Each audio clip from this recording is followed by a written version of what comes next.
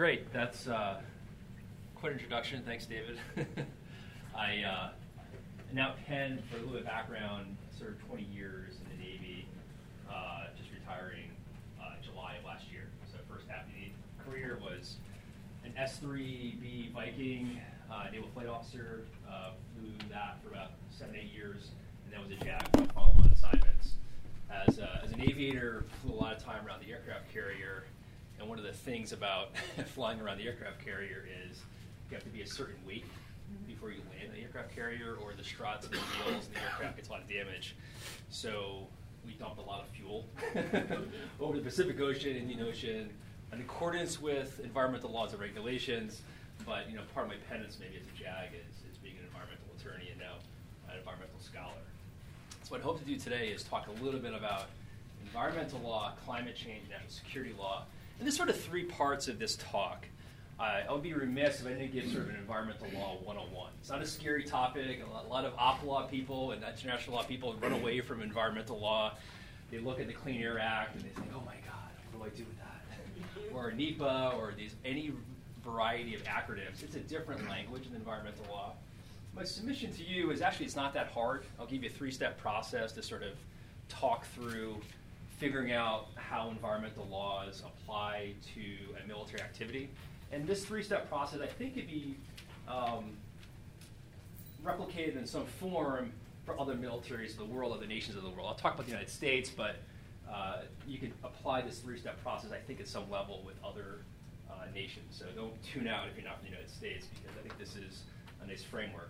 Then I'll talk about climate change as a national security threat. It actually is not a new way of framing climate change as a national security threat. It's actually been around for quite some time. In the 1970s, the CIA was looking at this issue. The Navy War College in 1989, 1990 started looking at climate change's impact on the United States Navy. So though it seems kind of novel and it's been in the news more and more lately, I think part of that might be for political reasons. I'm not going to talk about politics at all here in this talk. I'm going to stick to the science, stick to the intelligence, and just stick to sort of what we know, what we don't know. And the last piece is such a massive topic of climate change and national security. I said, well, what can I talk about that has a little bit of meat on the bones so it's not so theoretically based? And we'll talk about the Arctic. Arctic's a really interesting area. It's transforming in ways that we are only beginning to understand. And I'm fascinated by all the issues in the Arctic from an environmental lens, geopolitical lens, legal lens, conventional law of the sea. So this would be sort of a nice bookend to Kraska's presentation yesterday of the South China Sea. So South China Sea and the Arctic are sort of the two hot topics in law of the sea right now. So hopefully that'll be a nice sort of friendly amendment to Kraska's talk.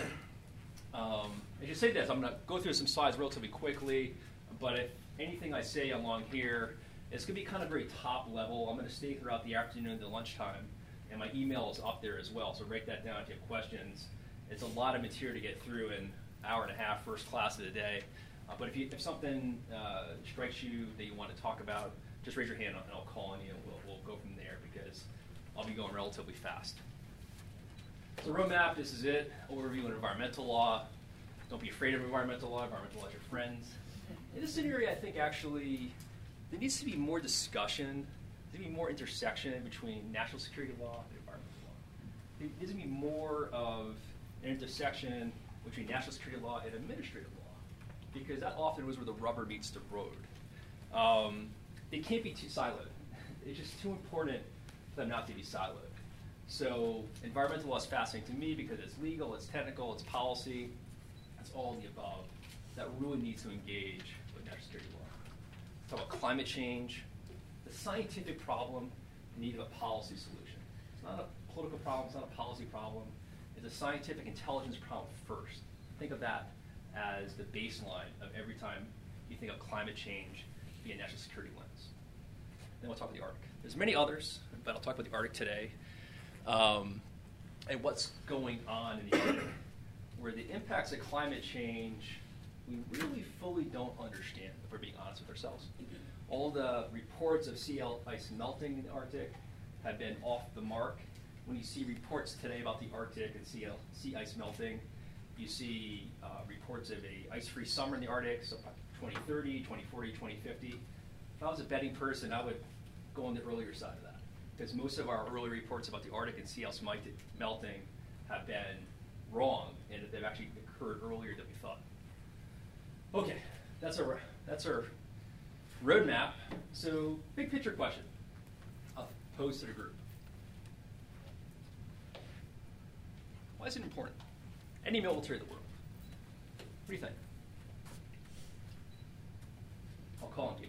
Cause a lot of environmental damage if we don't. Environmental damage, okay. And who does that impact? Affects operations. Affects operations, you. It frays alliances. Phrase alliances, I like that. Can you talk more about that? I mean, we say phrase alliances, that's big picture. Depending on the sort of political situation for a potential ally or an ally, the existence of environmental damage by, say, U.S. military may make it more difficult for that government to cooperate in matters that are purely national security matters. Right, so it seems to be, it's inextricably linked to respect for the host nation laws, maybe the mission itself. Any reasons for this? I have a few. Oh, I'm sorry. You know. I think it's also related to public opinion. Uh-huh. So, for example, marine biodiversity conservation, I mean, it's also part of the environmental laws. Mm-hmm. Right, so there's a hard law requirement in environmental law. I like that, Fiona. I mean, within the United States military, you have statutes, you have state laws and regulations, you have DD directives, you have executive orders. It gets pretty complicated pretty quickly. But in the big picture, you're right. I mean, if you're not respecting the host nation's environmental laws, if you're leaving an area not environmentally in good shape, then that can undermine the broader mission. And we've seen that. We've seen that time and time again with the toxic legacy of environmental cleanup throughout the world. I'll give you a couple of examples. There's a couple of things I think about. I think it upholds the rule of law. If you have one sector of society which is not compliant with the law or regulations, when we talk about rule of law, how is that upholding the rule of law? I think that the use point is great, linked to broader mission goals, right? Civilian control of the military is one of the things that I argue. Environmental law, I'll talk about in the United States, has a very interesting procedure that can bring lawsuits against the United States military and protects the environment. One of the things that gets lost in this is oftentimes the people that are most affected by the environment are women, children, elderly, sick, handicapped in a war zone. And we're seeing actually that right now in the Iraq region with ISIS, this toxic legacy. We all remember this from 1990. This is Saddam Hussein putting oil fires, a massive oil fire, massive environmental disaster in Kuwait in 1990. His theory was this could blind the pilot's eyes. But it was really nihilism in its purest form. It was environmental crime. And so I was just doing some research on Kuwait in 1990. The air quality of Kuwait is still suffering from this 30 years later. Most recently, there's a great Washington Post story that's not getting the attention it deserves. But in ISIS in Mosul, ISIS did something similar with the oil fields. They actually destroyed a sulfur mine in the northern part of Iraq. This is going to be ISIS's toxic legacy in Iraq for generations to come. Okay, so on a positive note, it's important to, but hopefully that you can sort of see sort of the operational impacts of this overseas. U.S. environmental law is where we start because this has the,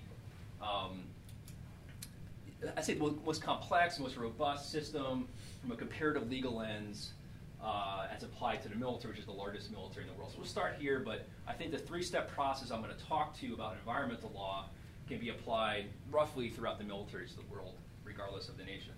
Does anyone know what this is? Ohio. You know the river? Cuyahoga River. Yeah, very good, very good. City of Light. So this was sort of, the United States, for those of you who don't know, in the 50s and 60s, there wasn't really a federal environmental law system, a statutory system throughout the 50s and 60s. The Cuyahoga River set on fire as people were going to work that day outside of Cleveland, Ohio. This was the 7th or 8th time, numerous times that it had gone on fire. This became kind of a trigger moment for the United States. We said we finally need to do something about sort of having a framework for federal laws over environmental matters. So, actually, 10th time, had no visible signs of life. The United States' waters were very, very unsafe for swimming. About 2/3. Chesapeake Bay was in terrible condition. So the solution was sort of this Clean Water Act, which came about in 1972. You had the National Environmental Policy Act, the Clean Air Act, sort of this environmental awakening, because all the environmental laws at that time were focused on the state. So state was very ad hoc throughout the federal system of the United States. But the core question that the military had to struggle with is, well, wait a second. The military, Department of Defense, the Air Force, we've been around for 200 years, and our mission is to operate forces, to fight and win wars. Think of all the national security law mission of the military. How do we engage with environmental law? And the answer came about through this. This is sort of the explosion of federal environmental legislation. It's an alphabet soup. Again, it's a different world. This is all the United States federal environmental legislation. And what's important for this group is, how does this domestic law apply to a military activity? That's the form. That's the question, right? And the answer is, well, this is the mission of the Navy. So how do you sort of, these two worlds, environmental law and national security law, how do they sort of intersect? How do they engage? It's the largest bureaucracy in the world, enormous emitter of greenhouse gases. We'll see that later with the climate change context. Uses more oil than Sweden. And facilities-wise, the Department of Defense, as a landowner, real estate owns about as much as the state of Virginia. So it's a whole entire major state. And so how do you deal with that? And also the military, to your point, does a lot of things that could be harmful to the environment. So here's a question for you. There's no reason why you should know this answer until today, but you'll all be experts on environmental law today. Do federal environmental laws apply to the military? Clean Water Act, Clean Air Act, NEPA, all these things you hear in the news. Do federal environmental laws apply to the U.S. military? What do we think? Well, if they don't, they should. They don't, they should. Okay. That's a policy matter. Yeah. Okay. Ginny? I think they apply, but aren't there, to some extent, exceptions for much of the activity the military carries out? I like that. That's better. They do apply, but there are exemptions. I like that.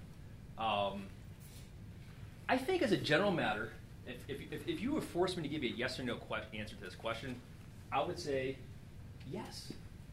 Yes, they do. They do apply to the military. Not only do they apply to the military, but there are some exceptions on the national security, but state, local laws, the military also has to comply with. This is very unique in American law. And this is the three-step process. The first question is, within environmental law, is there a waiver of sovereign immunity? Now, waiver of sovereign immunity is kind of a strange concept. It's from the British common law. You can't sue the king. But the United States has adopted this in its jurisprudence. It essentially says that the government cannot be sued unless Congress has, the legislative branch has proactively granted that waiver of sovereign immunity. So most of the major environmental law statutes, that waiver has been granted. That waiver has been granted. Not only has that waiver been granted, I'll get you in a second, but it applies to federal, state, and local laws as well. And we'll talk about that in a second. Sanjeev, do you have a question? Yes, so thank you, sir. So who is sovereign in your country? For example, in our country, people are considered as sovereign. So the earlier principle you mentioned about the Britishers, so that was in the 18th century or maybe 19th century. Is environmental laws or other laws, they need to follow, right? And if you are not following, you need to pay. Right?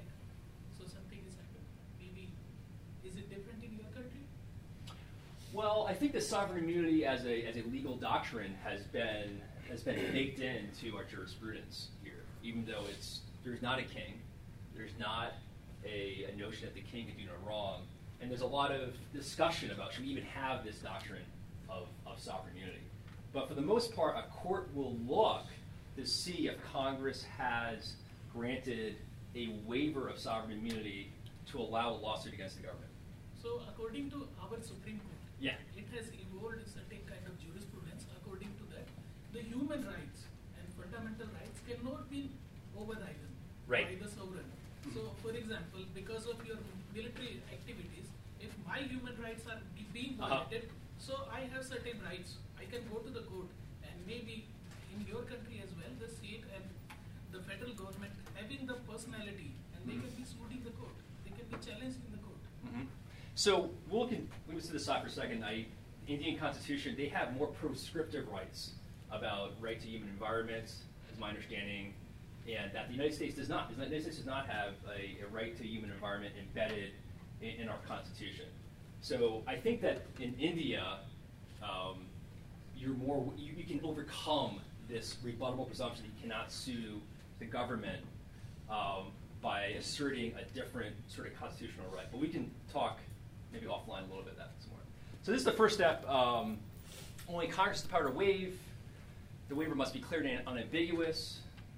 And this is really important. The Department of Defense is treated as a co-equal federal agency. An agency with an administrative law, that term is critically important, because what is an agency? Sort of a major federal agency, Department of Homeland Security, Department of Defense, Department of Agriculture. So the Department of Defense as a federal actor is treated as a co-equal agency.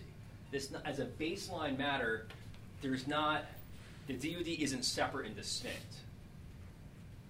And this is really important, and I'll just sort of stop here for a second. This is the waiver that is adopted in numerous federal laws in the United States regarding the Clean Water Act. This falls in the big deal category because you have a federal actor, the Department of Defense, which you think of Supremacy Clause. You think of the sovereign is supreme under a federal system over states. But Congress granted this waiver such that all agencies, to include the Department of Defense, the military organization, must comply with all federal, all state, all interstate, and local requirements. The so what on this is take a military base, again, a federal landowner the size of Virginia, Norfolk Naval Station, has to comply with the Clean Water Act, has to comply with the state water laws, it also has to comply with city laws. So there's almost a reversal of roles and functions within federal environmental law. Does that make sense? It's sort of a simple but powerful, there's no other area of law I know that really has this sort of reverse vertical relationship between the different actors. So that's unique within, I think, American jurisprudence. And the second question, Janine, this is your point, is there a national security exemption? That's your second step in the process. So you find the waiver, exemption, and the last is, does the statute have an extraterritorial application? Most environmental laws are focused on private industry, private actors, but the military really cares about this piece because numerous environmental laws actually have an application outside the United States. Does that make sense? So, Clean Water Act, Clean Air Act, the National Environmental Policy Act doesn't have an extraterritorial application, but numerous other environmental laws do. And this is why. The United States Navy operates on the high seas, for example. So I apologize for the acronyms. Environmental law is known for so many acronyms. CZMA is the Coastal Zone Management Act. NEPA is the National Environmental Policy Act, which is sort of the core environmental law. EO is an executive order. ESA is the Endangered Species Act. That actually applies in the high seas. So the Navy has to respect endangered species on the high seas. And NHPA is the National Historic Preservation Act, which requires the military to take into account its impact on National Historic Properties.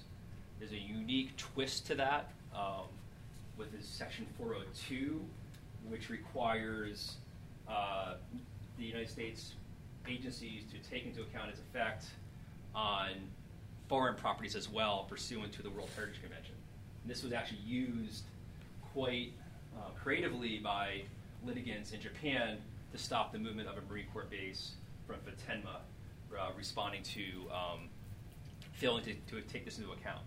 So this is sort of a kind of a side note, but the point being is you, as an attorney, as a national security lawyer, you sort of have to know, is there a waiver, and where does that waiver apply to? Okay, and administrative law is sort of the nexus how it gets to the court, and the military is sued quite a bit regarding environmental laws. Not all lawsuits are obviously successful, but if the military or the Department of Defense, it's like any agency, fails to comply with its own internal regulations, acts in what's called an arbitrary, capricious fashion, they can be subject to lawsuit. And we saw this in the Supreme Court case. This is sort of drive this home, and then I'll stop talking about environmental law. We'll move on to climate change. In this case, where the Secretary of the Navy was sued by the Natural Resources Defense Council and Environmental Litigant Group in the United States in 2008. And this lawsuit, brought pursuant to environmental laws and laws, actually stopped a United States aircraft carrier strike group from doing training and missions off the coast of Southern California. So it shows the power, if you will, of compliance with federal environmental laws in its impact on operations. Ultimately, to the Supreme Court, Justice Roberts was new to the bench. He ultimately lifted this injunction, which prevented the U.S. Navy from engaging in the exercises for not complying with environmental laws. But he also said, there's no blanket. He sort of reaffirmed sort of how he started this. There's not a blanket military exemption. There's not a blanket military deference where you always will defer to the military on national security matters. Remember, it's a co-equal federal agency, and you have to comply with environmental laws and regulations as a blanket matter. I'll stop right there. Any questions? I know it's sort of U.S.-centric, but it's a lot there about United States environmental laws as they apply to the military. Martin, let me just add that obviously the Army has hundreds of installations all over the United States. We get sued far more than the Navy does. We have thousands of acres of land. We're subject to state laws on the environment. If a red-headed woodpecker shows up in more than one in number, we're going to get sued. If the snail darter is looking bad, we're going to get sued. So we have an entire section in our Office of the Judge Advocate General in the Pentagon that deals with nothing but environmental law and environmental litigation. We are constantly in court all over the United States. There's never a day that we're not sued for some reason for environmental matters. It's not to say that it's a bad thing, but Mark's point is, from an operational standpoint, environmental law certainly does affect operations, even within the continental United States. Thanks, Dave. That's great. And I've been focused sort of on the big picture of the federal statutes and laws, but as David said, the DoD has a direction for everything, and the Army has a regulation for just about everything. And so that may not be able to bring a lawsuit, but that is a sort of internal environmental guidance that the Army, the Navy, the Air Force will comply with. As a funny aside, you were talking about the woodpecker. When I was flying S-3 Vikings in North Island, we had a snowy piper critical habitat on the military base, which is the worst thing for the aviators is having a bird strike. But under the Endangered Species Act, right next to the airfield, we actually had a wildlife habitat essentially for an endangered species bird, which actually shows you that yes, the military, they could have actually requested an exemption, but right there in the military base you have that. So further reading, the Stephen Dykes, I think, wrote the best book on national defense and the environment. This law review article I wrote in Hawaii looks at environmental law as applies to India and China, United States, the European nations, sort of looking at how each domestic law from a comparative legal lens applies to the military. Sort of my first attempt at doing it, it was sort of very kind of broad brush, but for those are kind of U.S.-centric. I can't go into all the different nations, how that applies to the military, but check that out. I'm curious in your comments about that. And then the last two are available on SSRN, which you can download if you want for sleeping material or whatever.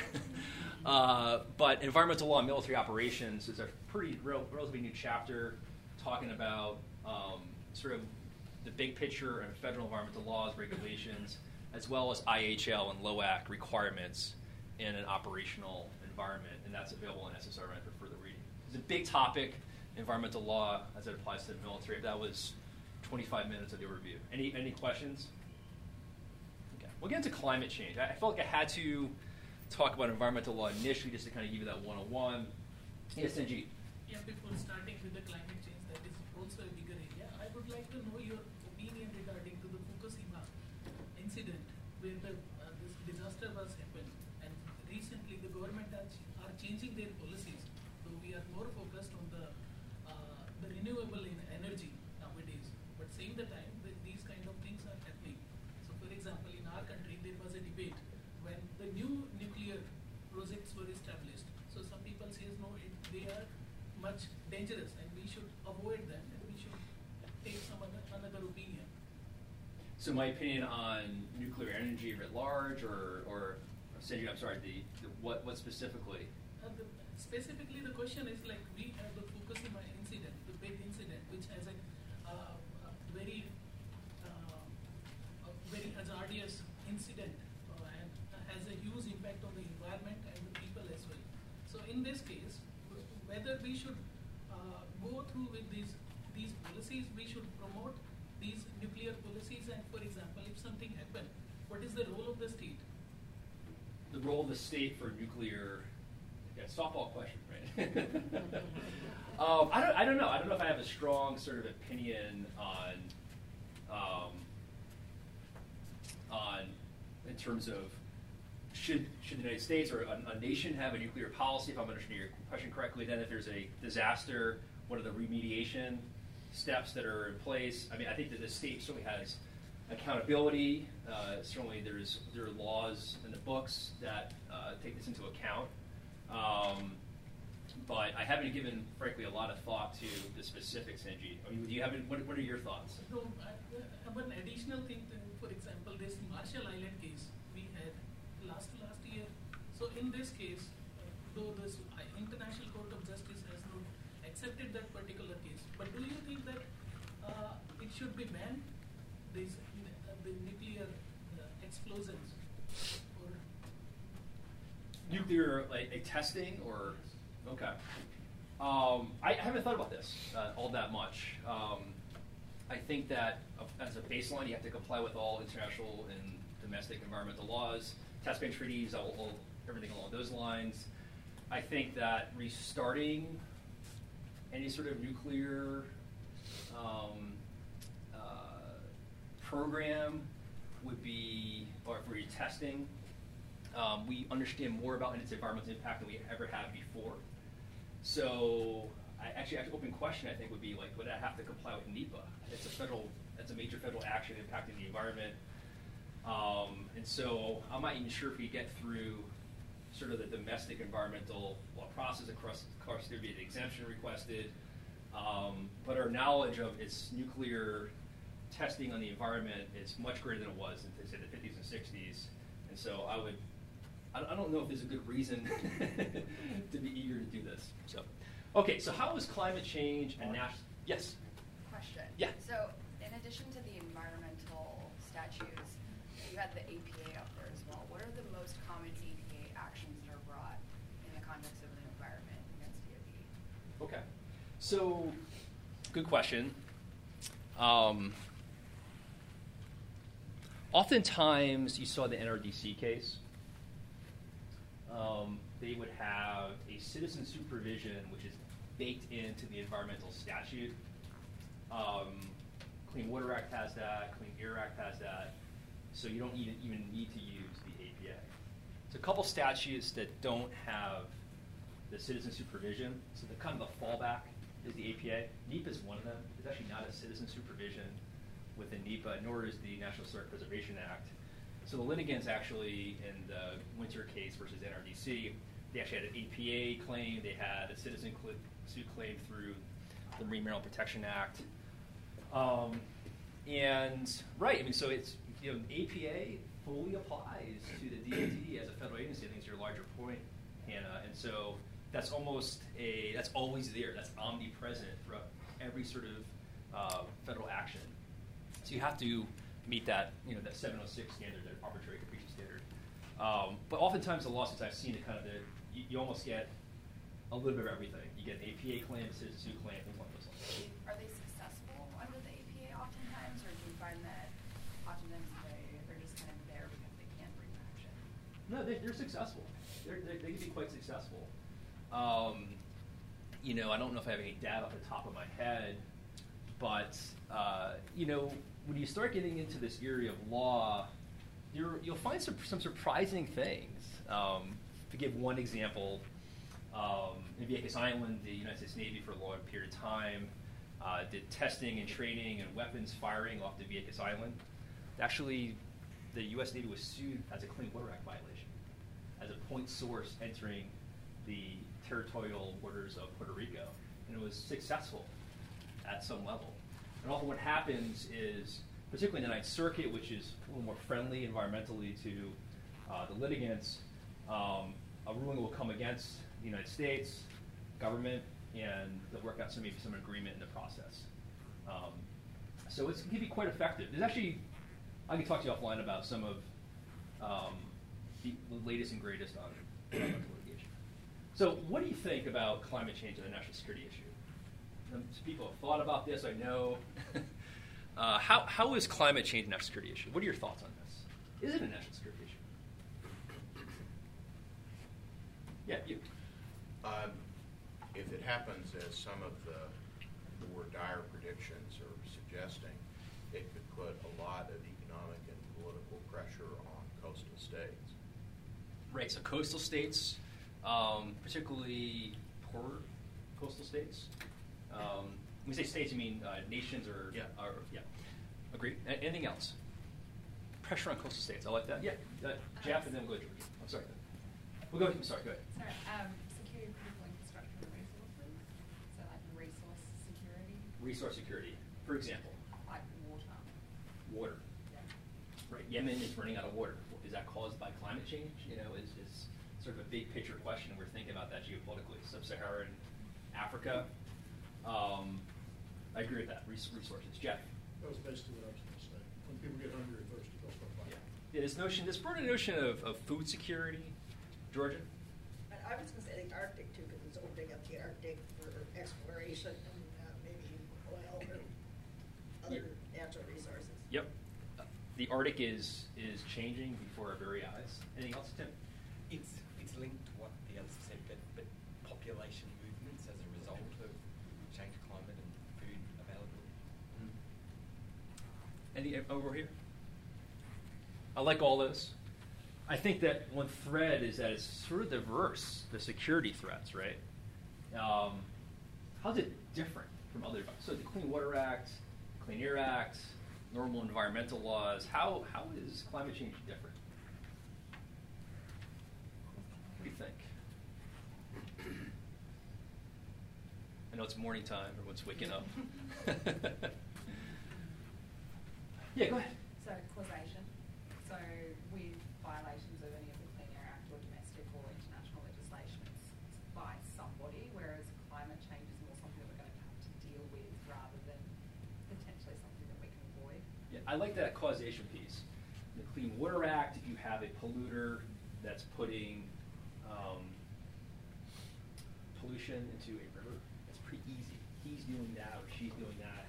Climate change seems to be all percolating, and the problem of causation makes it an inherently more difficult problem.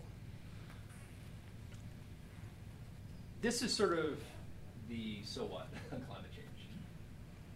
The irreversible tipping points out there. The science is rapidly evolving on this issue.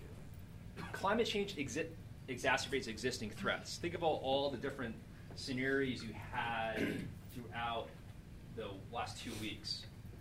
Climate change is sort of in the background of all those. The refugee movement, terrorism, food security, any resource management. Climate change is always in the background. The Earth is a dynamic, changing environment. To your point, causation. It makes it a little bit harder to. Is this caused by climate change, or is it accelerated by climate change? What is climate change doing? It's hard to really pinpoint where exactly it's occurring. We just know it's occurring. It's truly interdisciplinary. It's complicated. You have law, you have science, you have policy. The best climate change panel is actually the lawyers in the background, because you have the scientists explaining it, the policy experts, the astrophysicists, the oceanographers, and the lawyer is sort of on the sidelines, sort of shaping the discussion a little bit. But it's not fundamentally a legal problem. It's a science oceanography problem that has national security implications. Yeah, go ahead. I was just going to say that what another area that I think it kind of comes up in is that it becomes really challenging for governments, states, law enforcement, military to respond to protests, unhappiness in general about climate change. For example, pipeline protests. Mm-hmm. We're starting to see in Canada, people are very unhappy about certain pipelines that have been recently purchased by the government. And lots of people are saying, we're going to protest the hell out of this. Mm-hmm. And then you see the headline, environmental protests are on watch lists and that kind of thing. And it just makes more challenging. This is not the same kind of security threat as something like ISIS or Al-Qaeda. The balance between lawful protest and threats to infrastructure, I think, are much more finely calibrated. And the way to deal with that is just very challenging. Yeah, I don't disagree with anything you said. Thank you for that. Any other questions? Climate change, not security. So compelling, complex issues over time. The Center for Naval Analysis has described climate change as a threat accelerant, as a catalyst for change. And when you think of the military context, start the science, but also look at what the intelligence community, the IC community, is saying about climate change. And the report I would suggest you take a look at is from 2016.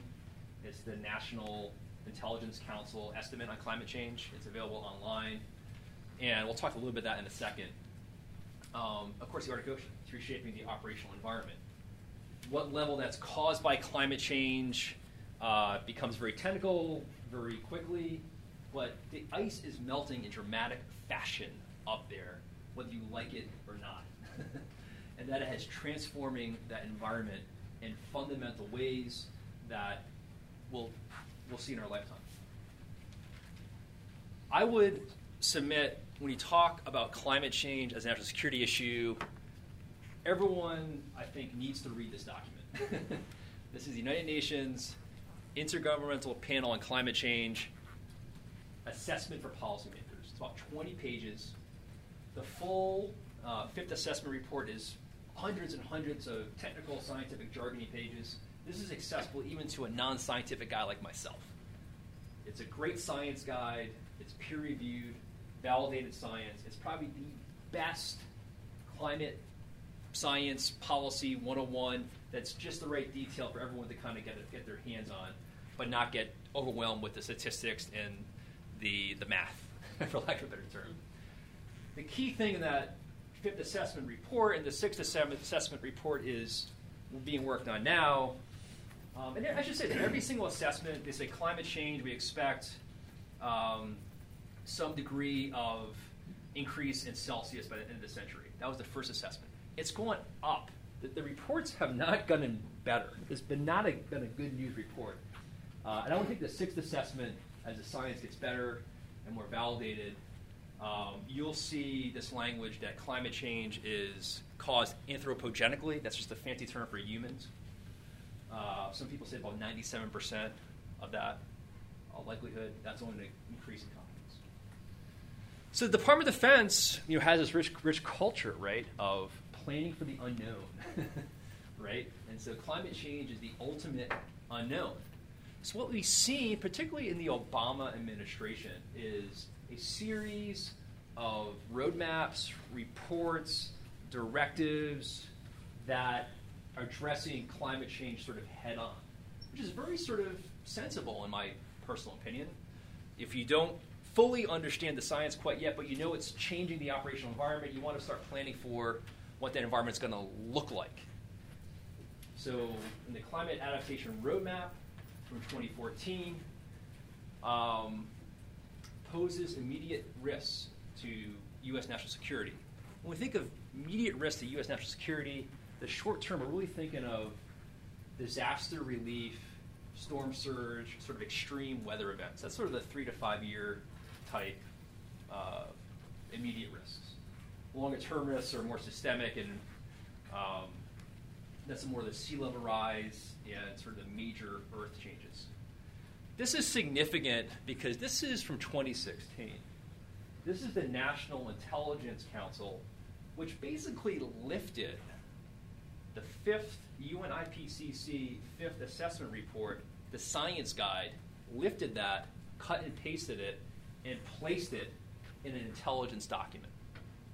It effectively adopted the IPCC's findings and put it in an intelligence document. This is another source I would commend to you. It's from the intelligence community. It's about 15 pages. I've read it numerous times. I always sort of pick up something different. So the science is there, but also the intelligence is looking at this as well. Again, you can Google this and find it online. And what you see is, think about the follow-on effects. If you have warmer days, more hot days, more heavy precipitation, more droughts, more extreme sea levels, what's that going to affect the national security environment? If the intelligence community is saying this, we need to be prepared for the follow-on effects. So when I frame climate change, go ahead. Professor, in the 70s and 80s, there was studies done that the Earth was cooling, and that was a big fear about going into an ice age and stuff. Mm-hmm. Can you talk about the differences between that period? I know science has obviously progressed. We have better abilities to study it, but there did seem to be similar temperature changes in the opposite direction. Why is this change different? Yeah, we can get into sort of a science discussion. I think the fundamental problem which you highlighted is the term climate change. Like, climate is always changing, right? The question is causation, and the question is how much is it changing, and the pace of its change. I just saw Gina McCarthy, the former EPA administrator, speak about a week or two ago, and she said every time we talk about climate change, we need to talk about carbon pollution, because carbon clearly is polluting the atmosphere in a way that is completely validated. And unless you're a flat Earth person, it's occurring. So throughout the stages of the millennia, obviously the Earth cools and heats. But I think the fundamental piece is that the air quality and the pollution we're seeing from the carbon are at levels we've never seen before, despite all the heating and cooling throughout the millennium. Of course, the climate's going to keep heating and cooling. But what has not occurred is the level of carbon deposits and sort of human impacts to the environment we haven't seen. So I frame climate change through 3 different lenses. It's kind of a big topic, right? Climate change, how do you frame it? One is adaptation, sort of. Oh, yeah, Patrick. Well, I'm not a flat Earth person, but how do you comport your position relative to some very professional opinions and studies that the role of carbon dioxide is very minuscule in terms of affecting climate change? Yeah. So, what degree degree do you give it? Here's what I think, and just without, because I'm not a scientist, but I've read enough science to know that the UN IPCC report states that it's extremely likely that it's caused by human behavior. Primarily. So. That's heavily disputed by many. I disagree. Okay. I disagree. I don't think that's a fair assessment of the Well, current. I think the dispute is growing. That's what I'm saying. There's more and I more think the people coming politics out. are growing. I think the politics are growing, and especially in this country. But I'll give you an example. And we don't. I don't want to do a science debate. Unfortunately, oftentimes climate change discusses into a little bit of political debate. But Jim Bridenstine, who is the head of NASA, recently headed. He was very much a climate skeptic. He read the UN IPCC report. The more he's read about sort of the peer-reviewed, validated science, he has become increasingly a believer in that science. So I think it's a very small minority opinion, Patrick, that does not believe that climate change is anthropogenically caused by humans. So. Okay, Mark. Yes, you mentioned the National Intelligence Council, which incorporated those data of the last slide in the 2016 document about global trends. It's 400-page document, and it mentions climate change as a major global threat to be faced, but on global level, by the intelligence community, by the states at large. And then the NASA document is about 700 pages. It was an excerpt of the New York Times a few months ago. And it looks like the situation is extremely serious. Right. And I guess, thank you for that. I guess what I'll just say is the major national security documents that were around during the last 7-8 years, obviously the Trump administration has not mentioned climate change as a political matter. But these initiatives, directives, intelligence council reports have not been rescinded, right, from the Department of Defense. So as far as planning for the future, they're still sort of on the books. But when I frame climate change, I'll frame it as three lenses. The first one is adaptation. The second is sort of mitigation.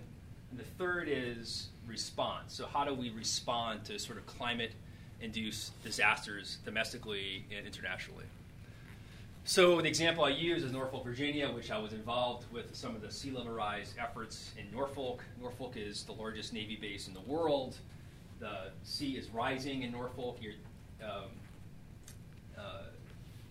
For the future, it looks like it'll continue to rise, and the soil is sinking. Then mitigation, the DoD is an enormous consumer of energy, so reducing greenhouse gas emissions seems to have to be part of that equation. And related to that is this notion of operational energy. Operational energy essentially is the notion that the warfighter in the field needs to be energy nimble, right? If you're tied to fossil fuel lines, that can cost lives, that can really be a negative sort of operational impact on your warfighting abilities. General Mattis famously stated, "Unleash me from the tether of fuel," related to operational energy initiatives. And then you have response related to domestically, internationally. So Norfolk Naval Station is the example I use, the largest naval base in the world. And so there's no sort of easy answers when I worked in Norfolk on climate change issues and sea level rise issues. In fact, it was very difficult even to say climate change because of the politics of climate change. So he says terms like recurrent flooding or sea level rise. I'll say climate change here because I do believe in climate change and I do believe that humans are causing it. But it's got a rich history. It's the largest Navy base in the world, and we have almost 250,000 people in Virginia.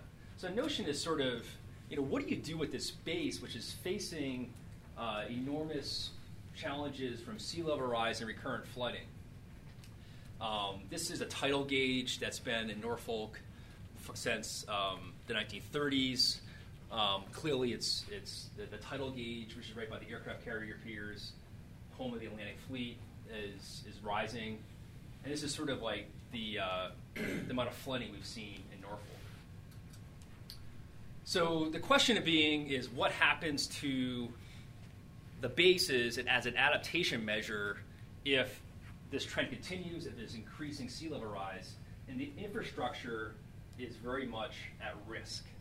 You can see for one level, 1 meter sea level rise, which is the dark blue. You can see all the different military bases in Hampton Roads, but they'll be severely impacted. And 3 meter sea level rise will be extraordinarily impacted.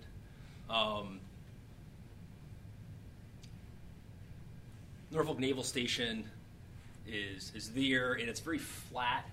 Again, the soil is sort of sinking. So the question is how do you deal with this sort of problem? It'd be billions of dollars to move the base to a different part of the world or different country. So these are sort of open questions that I don't pretend to have the solution for, but I think these are the questions we need to be asking. How do you safeguard a military base in the face of sea level rise? What is the role of the community? Because most military members live off base.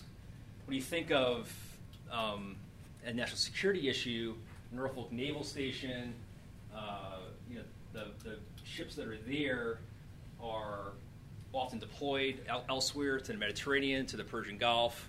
If you can't get to the base, you can't get access to the base, you can't deploy. It's that simple. There's different property and zoning laws. How much money do you need? What's the role of Congress versus the president and all this? I wrote a law review article a little while ago trying to discuss the different overlapping powers.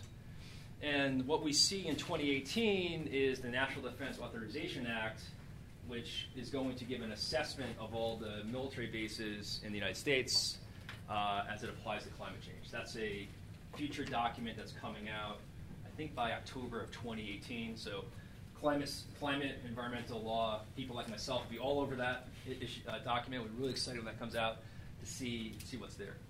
The second piece, as I frame climate change as a national security issue, this is just how I frame it. You can frame it different ways, but it's such a monster topic that I have three. I have three sort of lenses, which is sort of easy for me to think through.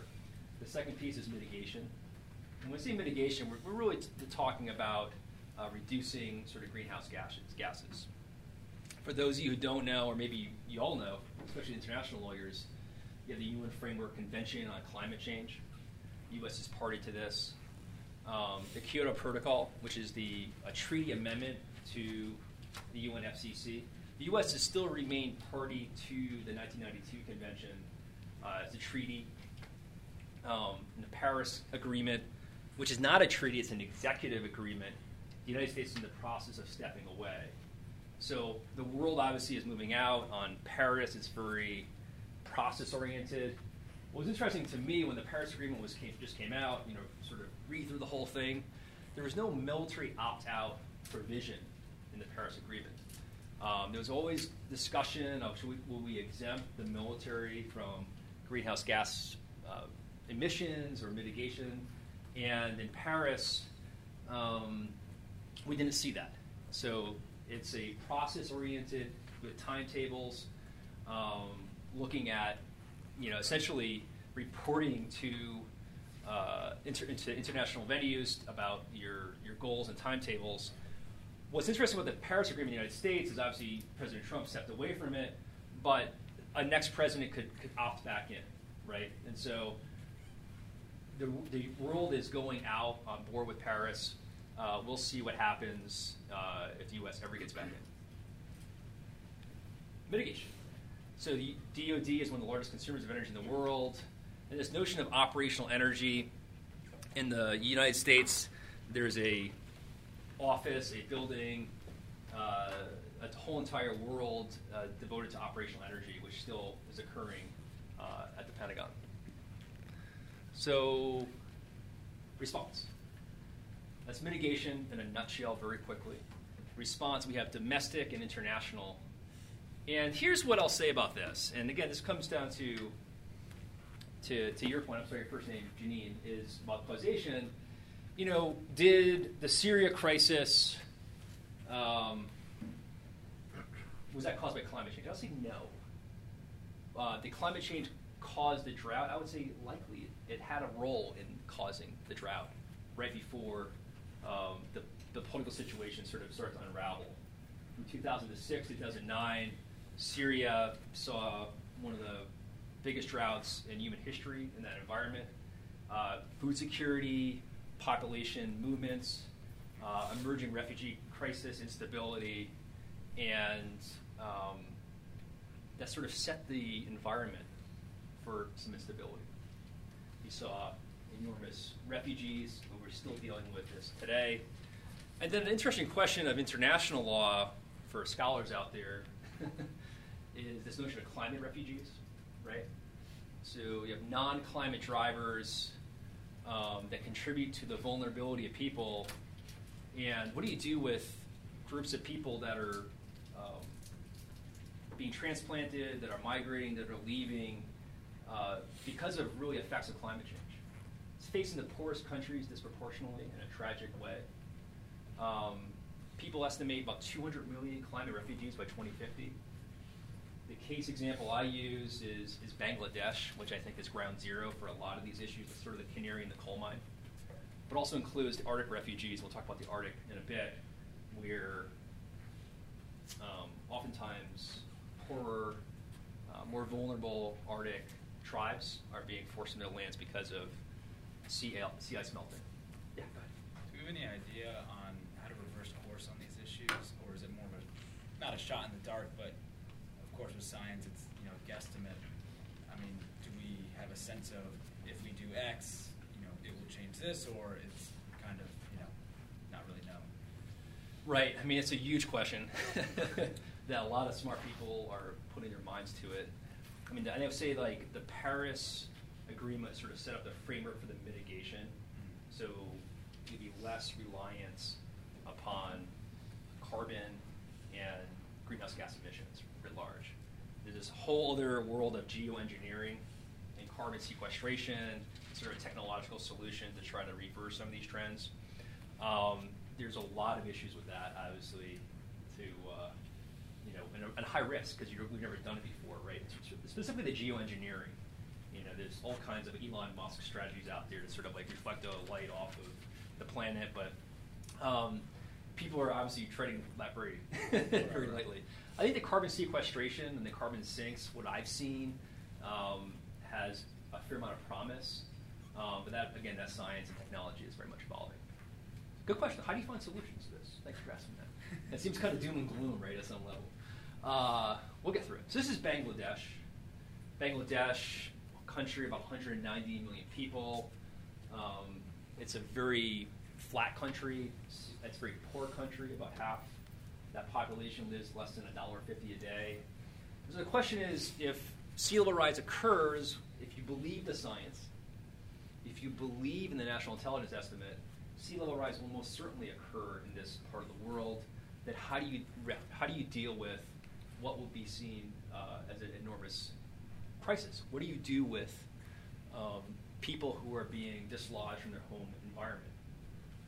Obviously, that shares borders with people in this crowd. I mean, what's the responsibility of that nation? What's the responsibility of the world to wrestle with this?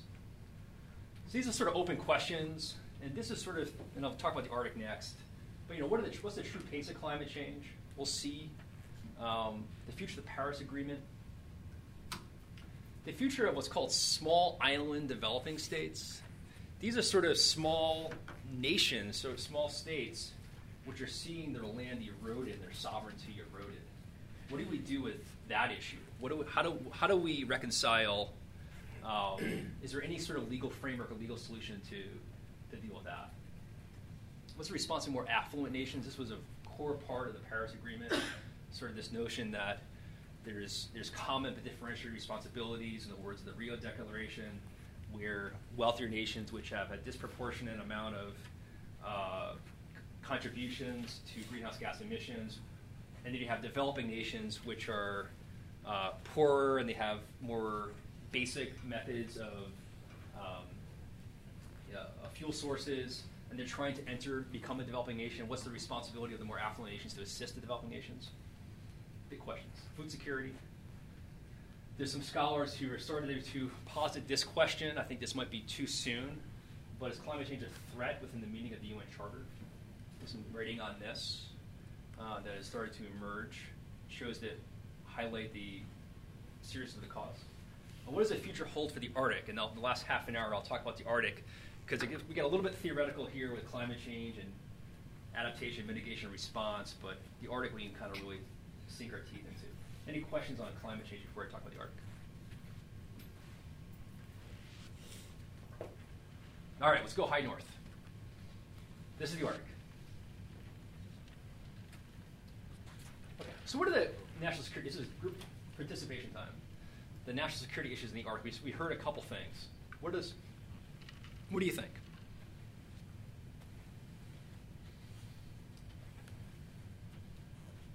Go ahead, Jordan.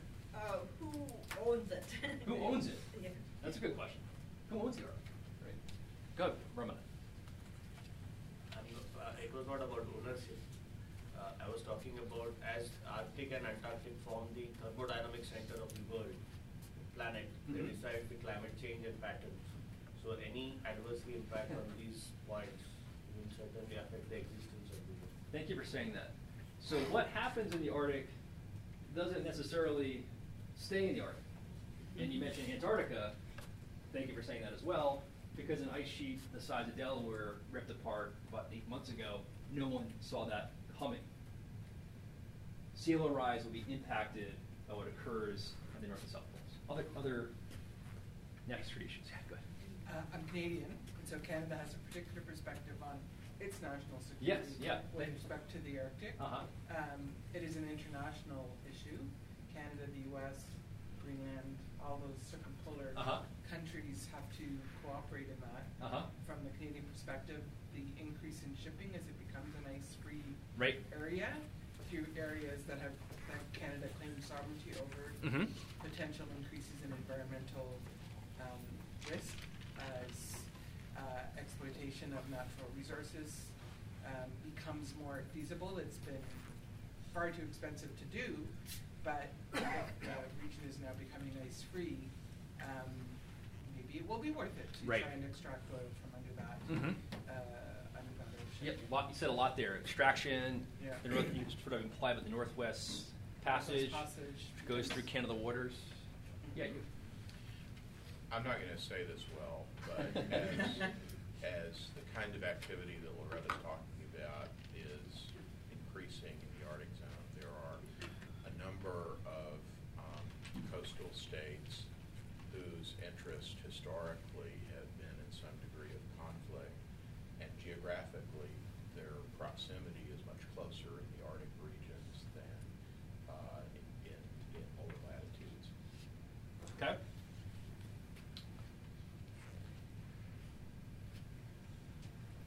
Trying to sum that up. I agree with everything you said here. Other thoughts? Okay. Who knows what the Arctic states and Arctic coastal states are? It's not a quiz, but we know Canada's one. What are some other Arctic states? Russia. Okay. Who else? Okay, Greenland's owned by Denmark. Okay. Norway. Yes.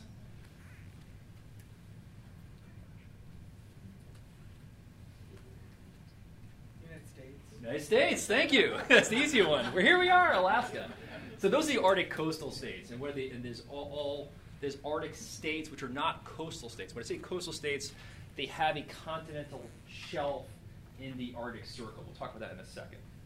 The Arctic states are part of the Arctic Council, and that includes Finland, Iceland, and Sweden. But the core Arctic coastal states are exactly that. Denmark via Greenland, Russia, United States, Norway, and Canada. It's been given a little attention for most of human history due to permanent ice. Of course, the 15th century, you all remember from high school, the elusive Northwest Passage. That's becoming a reality, as my Canadian friends can probably tell.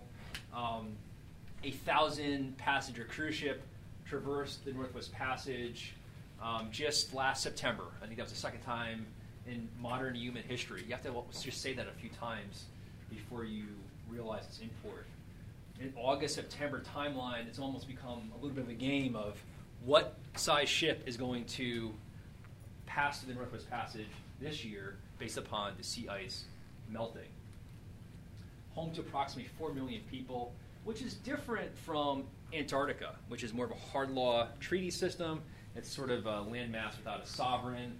There's no one that lives permanently in Antarctica. There's scientific stations, but not permanent. It was a Cold War hotspot, the Arctic.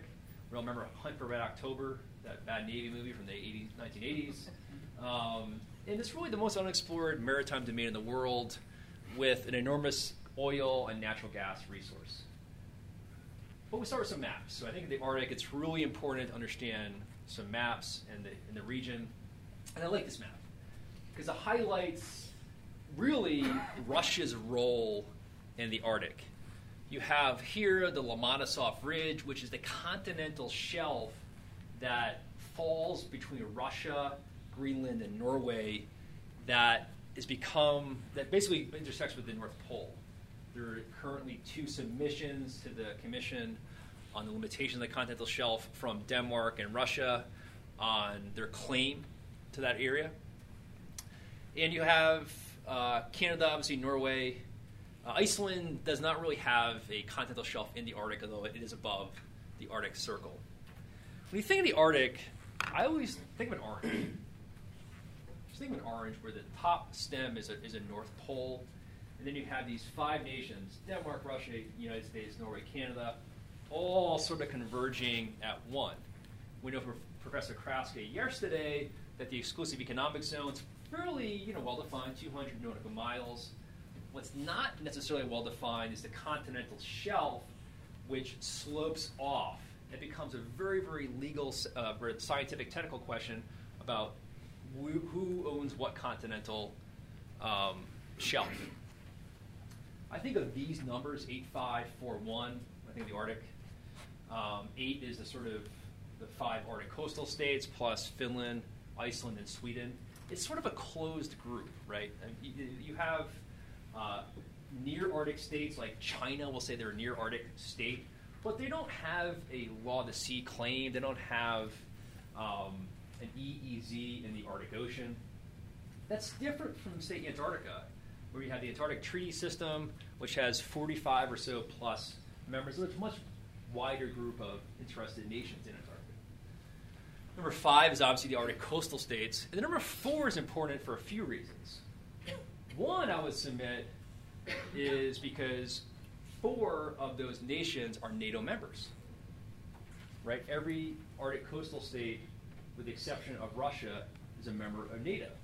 So there's obviously a defense agreement on Article 5 for collective self-defense. When people talk about the militarization of the Arctic, 4 million people live in the Arctic. And also, 4 of the 5 Arctic coastal states are parties to the UN Convention on Law of the Sea, with one notable exception: the United States. That's significant because it's unclear whether the United States can submit a claim off the coast of Alaska to the Commission on the Limitations on the Continental Shelf. Right now, the United States has not submitted a claim for that oil and gas extraction from that area off Alaska, but every other Arctic coastal state has. There's some open legal question about even if the United States can do that, but I think that it's unclear, is the best I could say. It's a legal matter whether or not they even can. Russia is about half of the Arctic region. Oh, number 1. Number 1 is Greenland. Number 1 is Greenland. Greenland's fascinating. Read about Greenland. Read about Greenland, I swear to God. Greenland's melting. Greenland is melting. There's about 60,000 people that live in Greenland. It is starting to cause some domestic tension with its relationship with Denmark. Many Greenland personnel or citizens that live on Greenland, they view this as an economic boon with minerals and natural resources that are being exposed. It's about 5,000 Chinese people living in Greenland right now. They're assisting them with that effort. And so there's almost a tension between Greenland and Denmark, which is starting to emerge. It's a great article called "Greenland is Melting" in the New Yorker, which I would submit to you is fascinating. People have submitted or suggested, somewhat provocatively, I'm not sure if I'll go this far, that Greenland could be the first nation born from climate change. But it's a fascinating area. Russia is more than half of it, and the key really is the Lomonosov Ridge, which is the North Pole. And Greenland's future, I think, is a really interesting question. Of course, the United States Air Force has a base in Greenland, and Denmark, is a NATO ally. This is what's happening with the sea ice. And what you see is that while Greenland's melting, a lot of the sea ice melting is here, between Russia and Alaska.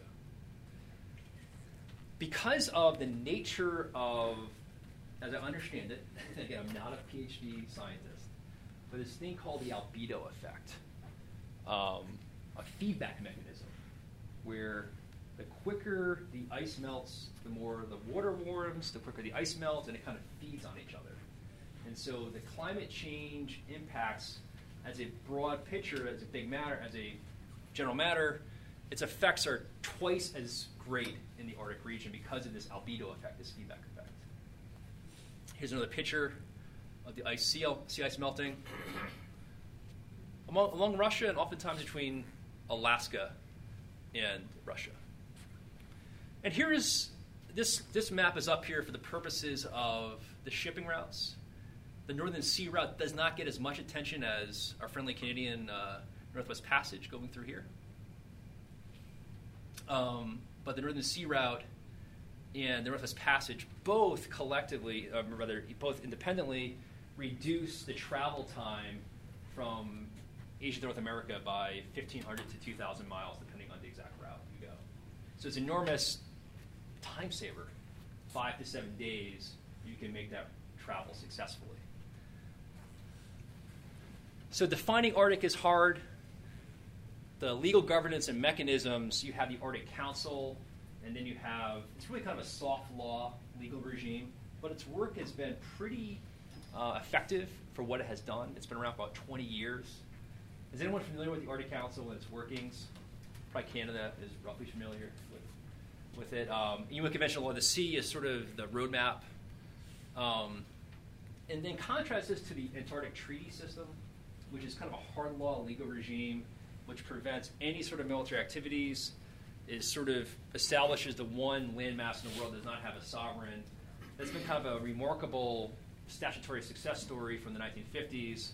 The South Pole is in pretty good shape as a legal matter. The Arctic is sort of evolving as a legal matter. The United States military issued an Arctic strategy, I think for the first time, or maybe, yeah, go ahead. Did the Arctic Council have any comment on what I consider sort of a humorous act by Russia to supplant the Russian flag in the North Pole, make a claim? That's probably a really awkward Arctic Council meeting. Because, Russia, Patrick, in all fairness, Russia's been a pretty good partner amongst the Arctic Council. And the Arctic Council has signed binding legal agreements related to search and rescue, related to marine pollution and governance sort of coming together. It's sort of one area that doesn't get a lot of attention. But in 2007, you're exactly right, Russia did plant a flag on the North Pole. I think a lot of serious diplomats sort of dismissed that, saying this is not the 12th century, we don't do things like that. But again, it was probably a really awkward Arctic Council meeting when Russia showed up that day. Yeah, go ahead. As per the Russia, it is mentioned in the 2015 Maritime Security Strategy also about it is like the major area of operations for naval. And where was that? That was Maritime Strategy. They released officially on 2015. Okay, that was India or not India, Russia. That was, I'm sorry? Russian document. Oh, right. Okay, yeah, I am vaguely familiar with that. Yes. In fact, Russia has called NATO the biggest threat to Arctic security, which is interesting. So when you think of UN Convention on Law of the Sea, the key thing is this term natural prolongation. That's kind of where all the good stuff is. That's where the disputes are. Right now, energy prices are sort of stable. They're not super high. So there hasn't been sort of this Wild West rush for Arctic resources like some people thought. But while the energy prices have sort of stabilized and kept relatively low, the sea ice continues to melt.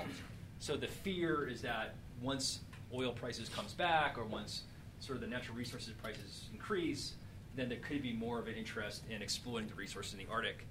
But the continental shelf is sort of where the work of the Law of the Sea really comes into place, as they sort of give a recommendation of which nation has a continental shelf and what's outer limits. So reshaping the Arctic, and about 15 minutes left. I want to leave a few minutes for questions.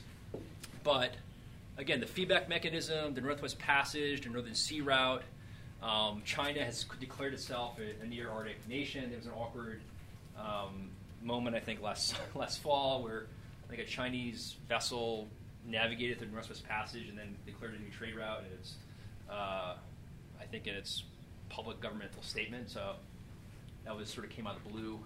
And so, real quick, I think that looking ahead for the Arctic, I think there's sort of 5 factors that'll have an outsized role to sort of keep your eye on.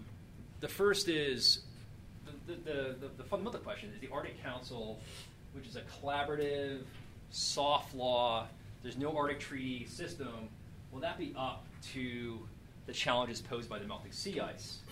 So you have the you have the coastal states, you have the Arctic states, and then you have sort of the non-Arctic states, right? It's sort of a closed group, the Arctic Council. China is in a permanent observer status, but they can't serve as chairman, they can't set the agenda. They're sort of a little bit on the back seats of the table. And the Achilles heel, potentially, of the Arctic Council is that it specifically exempts matters of military security. So any sort of military security matters cannot be addressed as part of Arctic Council deliberations. That's pursuant to the Ottawa Declaration, which established the Arctic Council. The Arctic Council established sort of humbly as sort of an environmental protection regime. In the 1980s, Mikhail Gorbachev first sort of proposed nations getting together to talk about the Arctic. Very, very, very kind of visionary statement, frankly, when he said that. And so it's sort of seen as an environmental collaborative system. And that's where a lot of their focus has been. But it exempts matters of military security, so it has to be done on a bilateral basis. Grew out of the Cold War, consensus-driven, and there's a rotating chairmanship every 2 years. The United States, which was just the chair of the Arctic Council, now it's Finland. The second, I think, factor is this notion of UN Convention on Law of the Sea, is that up to the challenge. So you look at the Arctic Council, there's sort of an Achilles heel. It's that the matters of military security cannot be addressed. So it's sort of, it can get 95% of the issues, but maybe the core military security issues in the Arctic it can't really address. The Achilles heel maybe for UN Convention on Law of the Sea is that one nation of the Arctic states is not party to UN Convention on Law of the Sea. And the Arctic Council has consistently stated that the UN Convention on Law of the Sea is the legal path forward for Arctic legal claims in Arctic legal architecture. And so how can that be worked out without one nation not being a member? It says UNCLOS adequate. Obviously, the United States views UN Convention on Law of the Sea as customary international law in its core navigational provisions. But the continental shelf claim, I think, if there's any sort of dispute, then that is an uncertain area. An Arctic treaty. I think what the Arctic Council has done has been kind of a nice example of sort of global environmental law where sort of nations come together and they sort of organically agree. There's a system, there's a process in place for collaboration, for discussion, and they find areas of consensus and collaboration. What I haven't said is that the Arctic is a very, very harsh environment. Just operating in the Arctic Ocean is very harsh. If there's any kind of environmental disaster, an oil spill, think of the Exxon Valdez, which wasn't even that far up high north, then you need other nations to help you out. It's a very austere, strict environment. So the Arctic Council sort of recognizes that as there's an increase in shipping. And this is a declaration from 2008 that reaffirmed UNCLOS as sort of the legal architecture, which sort of put aside for the time being a discussion of Arctic treaty. it's inherently more difficult to have an Arctic treaty just because it's an ocean surrounded by land, unlike Antarctica, which is a land surrounded by ocean, right? So I know it sounds kind of simple, but how do you have an Arctic treaty for really a maritime-based area that where 4 million people live on the land? The third, I would say, is what are Russia's ambitions in the Arctic? We saw this from 2007. Russia is building infrastructure in the Arctic in ways that the United States and other nations are not. Russia has approximately 40 icebreakers, like 4 or 5 are nuclear powered. In Russia, I think that document, Ramadan, they've actually mentioned that NATO is the greatest threat to national security. And I think to your point, Patrick, is that we do have the Arctic Council. Russia's been a nice partner of the Arctic Council, but you also see sort of other things going on, like the planting of the flag, the one of a robust military presence with some bases in the Arctic. Of course, energy prices.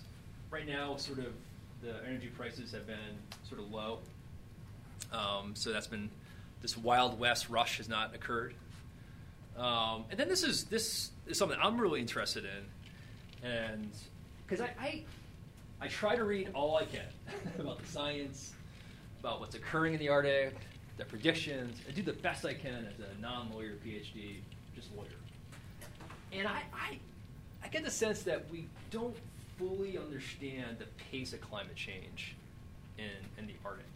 I only say that because most of the predictions about sea ice melting have been off the mark. They've occurred quicker than people thought they would occur. And so right now, looking at projections for an ice-free Arctic summer, you see 2030, 2050, some later. Again, my sort of intuition is that it's going to come sooner rather than later. There's this notion in science, again, not a PhD, but I think we have to engage with science a little bit, of stationarity. And that's that natural systems sort of fluctuate with an unchanging envelope of variability. So in water management and environmental water management, there's a very provocative paper issued a couple years back saying stationarity, this notion that natural systems fluctuate in an unchanging environment, stationarity is dead. Because with the impacts of climate change and the impacts in its follow-on effects, we don't really know what that unchanging envelope of variability is. So it's a 2-page article in Science Magazine. It's called Stationarity is Dead. And sometimes I wonder, is stationarity dead in the Arctic with the impacts of climate change? I don't know. Arctic and national security. Again, it's outside the Arctic Council's mandate. There's a roadmap the Navy has. The United States Navy has just 2 or 3 icebreakers. Really, 2 are operational. One's a scientific vessel. One's more of a fully operational vessel. We don't have the capacity, we being the United States, I don't believe, to really fully operate effectively in the Arctic right now. There's additional resources to purchase new icebreakers. That's critical just for protection of maritime shipping and getting access to any sort of emergency that occurs up there. That's the Healy. This is Mr. Obama talking about climate change. And I was hesitant to put a politician up here, but I think that if the scientists are right, I think Obama's right. And I have a few minutes left. This is Earthrise. I love this photo.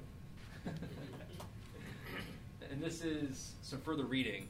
For those who were sort of maybe somewhat, I haven't convinced you that climate change is a national security issue. That's okay. I would say look at the Climate and Security website. It's on that website. It's on that. That link is right there. They have a timeline where they track all the open source intelligence, scientific, policy, legal documents dating back from the 70s of addressing climate change as a national security issue. I can never do that justice in this hour-and-a-half class, but take a look at that. Take a look at that. And I think it's pretty compelling. This article I wrote in Cardozo a couple of years ago about looking at what's the president's authority if climate change is indeed a national security threat, which I believe we have to start wrestling with that idea. What is the president's authority to combat it, right? And then just 2 weeks ago, a person by the name of Bishop Garrison came out with this law review article titled "The President's Obligation to Combat Climate Change." Sort of looked at the authority, and Garrison looked at sort of the obligation. And then the Center for Naval Analysis, which is sort of like a Navy RAND, they have numerous studies talking about this issue. The Center for Naval Analysis actually coined the term climate change as a threat accelerant, as a catalyst for change, and their reporting and their information out there is really outstanding. That's me. That's my email. I guess I got 4 minutes left or so I'm happy to take any questions. Yeah, go ahead, Mark.